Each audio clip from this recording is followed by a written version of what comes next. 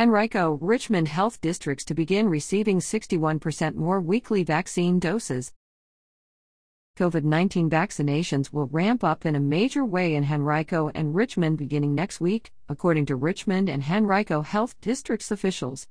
That's because the districts will be receiving about 61% more vaccine doses from the federal government than they've been getting during the past month or so. The RHHD expects to receive 10,180 total doses to use in the two localities next week, and at least that many in subsequent weeks, RHHD nurse manager Amy Popovich said during a press briefing Thursday. The districts have been receiving 6,300 weekly doses. The increase comes as part of a national increase in vaccine distribution, now up to 14.5 million doses weekly. Separately, more doses also are being distributed directly from the federal government to community health centers and to pharmacy partners in Virginia and nationwide. Virginia pharmacies this week began receiving a total of 52,000 doses, all intended for seniors 65 and older, up from the 26,000 that had been going directly to CVS for the past 2 weeks. CVS will continue to receive that same amount, and the additional 26,000 weekly doses are being shared by more than 140 locations of 8 chain and local pharmacies and grocery stores, including Food Lion, Walmart, and Walgreens in the Richmond area.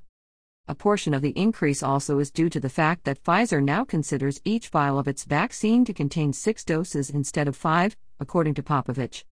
More relief is expected as soon as next week, too, if the Johnson & Johnson vaccine earns emergency use approval tomorrow from the U.S. Food and Drug Administration, as expected.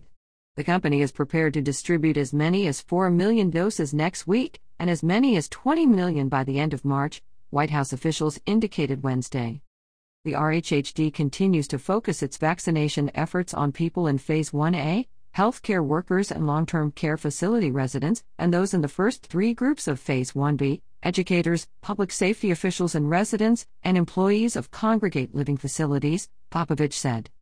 But good news is coming soon for the others in Phase 1B, she said, such as people 16 to 64 with pre-existing conditions. The agency expects to begin offering vaccine doses to them sometime in March, she said, without identifying a specific time frame, within the month. In the meantime, officials are working to prioritize the rest of 1B, she said. We're still working through what the details of this will look like, but it will factor in age and race and zip code and level of exposure, Popovich said. As of February 21, about 31,000 people 65 and older in Henrico and Richmond had been vaccinated, about 22,200 of them in Henrico. Popovich didn't say how many people in that age range remained on the district's pre-registration list, but there are an estimated 84,000 people in that age range between the two localities, according to an analysis of demographic data from the districts. RHHD officials are continuing to work from the list of people who pre-registered through the district's own site, before the state launched its new statewide pre-registration system last week, Popovich said. We have not yet pulled down fully from the vaccinate.virginia.gov list, Popovich said. We're using our own list to give some time for data integration and list cleaning to occur at VDH, Virginia Department of Health, but we certainly are assessing that total population number and the number we have vaccinated. And we feel good about the amount of vaccine we've been able to give. The number of new pharmacy locations in Henrico and Richmond that will be administering vaccine beginning this week is unknown. Officials aren't making those known publicly, since walk-in vaccinations are not available. Though the CVS vaccine registration system is separate from the existing pre-registration lists of local state health districts and the new statewide list, RHHD officials have provided CVS with a list of some people from their own such lists, and CVS is contacting those people when it has extra doses available, Popovich said.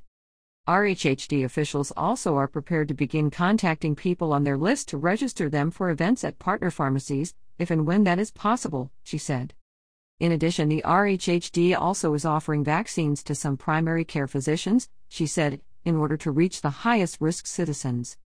As a way to reach more minority populations locally, the RHHD has partnered with local churches and faith-based organizations that serve primarily minorities. At one mass vaccination event last week, half the spots were reserved for people from the RHHD's list and half for people who registered through the faith-based outreach, Popovich said. The districts are continuing to examine local zip codes with higher COVID case incidence and higher populations of at-risk citizens and are planning to establish at least one mass vaccination site in Southside and potentially other smaller ones as a way to reach the most people possible, she said. It's also made a focused effort to reach minorities who may barely qualify for senior status, meaning they are in their mid or late 60s, because Latinos and Blacks have shorter life expectancies, she said.